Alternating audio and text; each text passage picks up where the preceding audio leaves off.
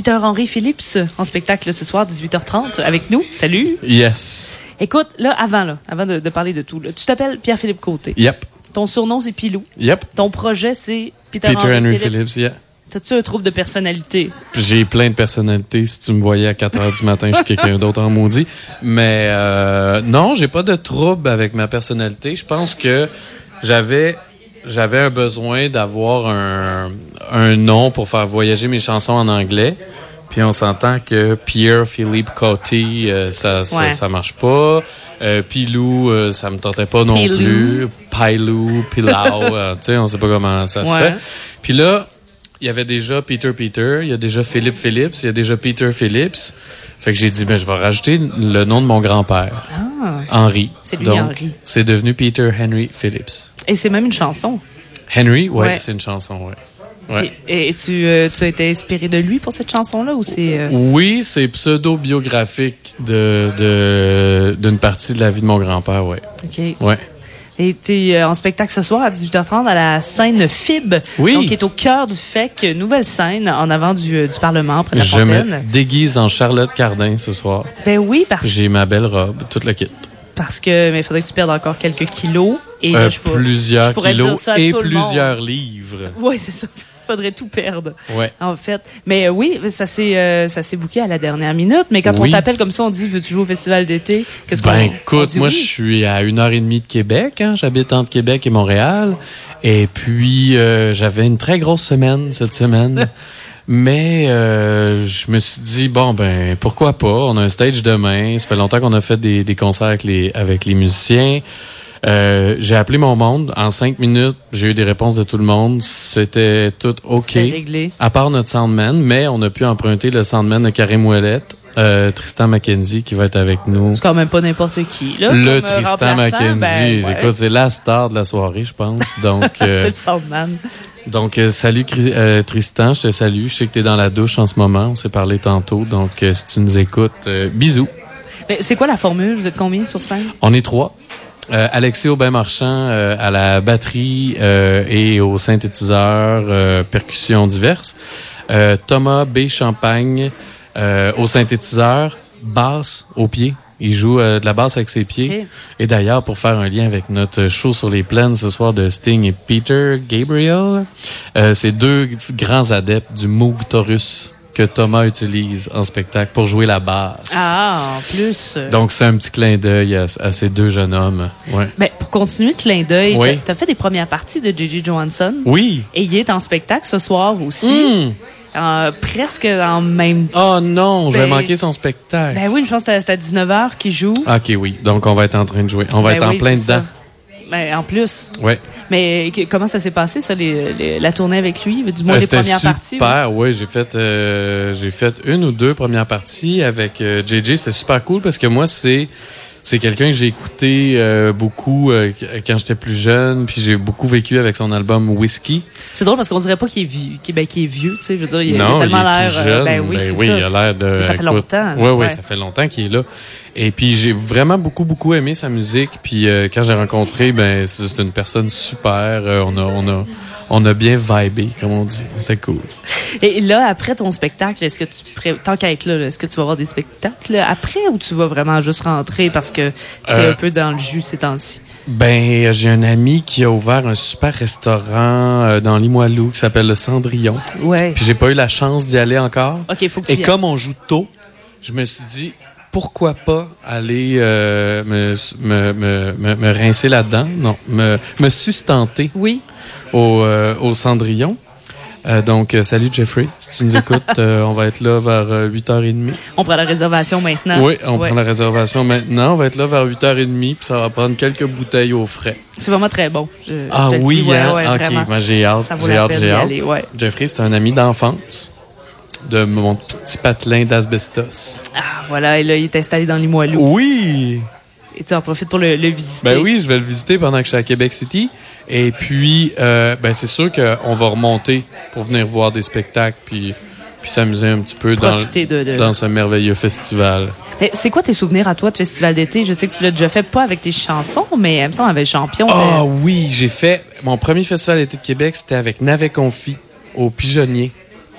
Ça, c'était super. J'avais mis mon ampli de basse à 10. C'est beaucoup ou pas? Je sais pas c'est quoi rare. l'échelle. OK. C'est de 1 à 10. Ah, OK, oui, au max. Et je l'avais mis à 10 parce que le stage était vraiment gros puis c'était loud, c'était le fun. Ensuite, avec Champion, ce qu'on a fait, le FEQ. C'était le pigeonnier aussi, ça se peut dire? Pigeonnier aussi. Oui, oui. Vu. J'y étais. On avait fait le pigeonnier avec Champion aussi. Ça aussi, c'était un super beau souvenir. Ouais, c'était vraiment très le fun. Et puis là, je reviens avec mon projet, avec mes trucs. Tes chansons à toi, c'est la première fois. Oui. As-tu la chance de les jouer en extérieur déjà? En extérieur, oui, à quelques reprises. Oui. Mais ça, c'est un très beau stage, belle équipe, tout le monde est vraiment, vraiment relax puis le fun. On voit que c'est un festival qui est rodé, qu'ils savent comment recevoir, donc on est bien content d'être ici. Mais en plus, tu vas presque baptiser cette nouvelle scène. Ah oui? Ben parce que c'est tout nouveau. Et puis c'est le premier jour du festival aujourd'hui. Là, j'ai dit, premier jour du festival, puis il y a juste un artiste avant toi. Ah! Ouais. Wow! Fait que tu vas comme être le deuxième. Le deuxième à baptiser cette merveilleuse nouvelle scène. Tu sais que c'est gratuit en plus, fait que les gens ont même pas besoin d'avoir le laissez-passer. Puis j'invite tout le monde à venir. Puis s'il y en a qui trouvent qu'on a de la misère à trouver mes albums à Québec, ben je vais en avoir plein avec moi. C'est vrai qu'on a de la misère à trouver tes albums à Québec? Non, je sais pas, je dis n'importe quoi. OK. C'est rare, mes albums, là. Faut les acheter quand je suis là. Ben, tes albums, ton album. Mon album. Moi, ton EP oui, il y a un EP aussi. Le EP de 3 chansons. Mais il n'a pas été imprimé, lui. OK, il est juste en numérique. En numérique, only. Puis, mais le EP, puisqu'on en parle, est-ce que ça venait plus de musique de film? Non, en fait, c'était inspiré de? C'est pas... ça s'est ramassé sur le film de Denis Arcand parce que je travaillais sur le film au moment où je sortais le EP. Et puis... Comme je composais la musique du film de Denis, je lui ai proposé des chansons issues de ce EP. Okay. Et puis ça fitait super bien avec l'histoire et tout, et puis avec le reste de la musique que j'avais faite. Donc, le EP a vécu comme une musique de film au début, mais ça a vraiment été composé pour l'œuvre même. Okay. Ouais. À la base. Ouais, à la base. Je pensais que c'était l'inverse. En tout cas, je me rappelais pas de l'ordre exact. Là, vu qu'il y a Origine qui est sorti mais c'est après, toujours nébuleux, hein. On sait pas. Ben, c'est ça un peu, hein, ta musique, là. On est dans la nébuleuse. C'est ça. On sait pas. En général. Mais parlant de musique de film, présentement, c'est ce que tu fais, tu travailles là-dessus. Oui. En fait, j'ai commencé à travailler sur la musique, du prochain film de Robin Aubert, Les Affamés. Est-ce que c'est un peu plus lourd, un peu plus sombre? Non, mais d'habitude, il est dans cette... Ben, on peut voir des previews sur les internets des Affamés. Et puis, donc, je vais bosser là-dessus plus vers la fin de l'été. Mais en ce moment, je fais une télésérie française qui s'appelle L'Accident. OK. Qui va être en ondes sur France 2. Je sais pas si ça va être disponible ici. Mais je fais beaucoup de musique de film avec une super compagnie de production en France. Ben oui, comment le contact s'est fait entre toi et la France? Ça a été par Denis Arcand, par le film. Ça a ouvert beaucoup de portes au niveau des États-Unis, la France. Donc j'ai eu la chance de faire la musique des séries comme Real Detective ou une série française qui s'appelle Deux flics sur les docks aussi. Et où on peut entendre du Peter Henry Phillips aussi, parce que j'en mets tout le temps un petit peu. J'essaie de ben non, mais tant qu'à y être. Ben, tant qu'à y être, je fais de la musique. Je suis responsable du contenu musical. Je peux même plugger un peu mon projet solo. Mais après, quand tu composes des chansons, est-ce que tu as besoin d'images pour composer? Ça m'aide beaucoup. Tu sais, des fois, je fais des petits films. Puis après, je mets de la musique dessus, juste parce que je trouve ça inspirant. OK. Ça peut être une loupe de 10 secondes de vidéo, mais le vidéo ou l'image m'inspire beaucoup de musique et vice-versa.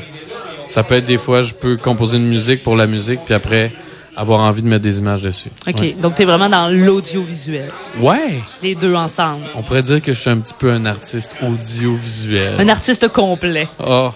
Mais ce soir, écoute, on va voir les deux, le son et l'image. Mm-hmm. Si on a des yeux, évidemment. Oui, pour tous ceux qui ont des yeux, vous allez me voir ce soir. Ben écoute, je dis ça, mais on a vraiment nos fans en plus qui sont non-voyants, qui sont ici à l'émission. C'est la seule fois que j'ai de faire une blague, tu sais, de yeux, de regarder un spectacle. Ben voilà, alors je les salue, ils sont vraiment fidèles à l'émission. Merci beaucoup d'être là, Manuel et sa gang. Donc eux t'entendront. Oui. Et les gens qui le peuvent vont te voir. Mais ils vont me voir avec les yeux du cœur, par exemple. Ah, c'est très, très bien dit, ça. Ben écoute, Pierre-Philippe, Pilou. Oui. Peter Henry. Oui, Tania. Je ne sais plus comment t'appeler, mais je te remercie, peu importe. Ça me fait grand plaisir.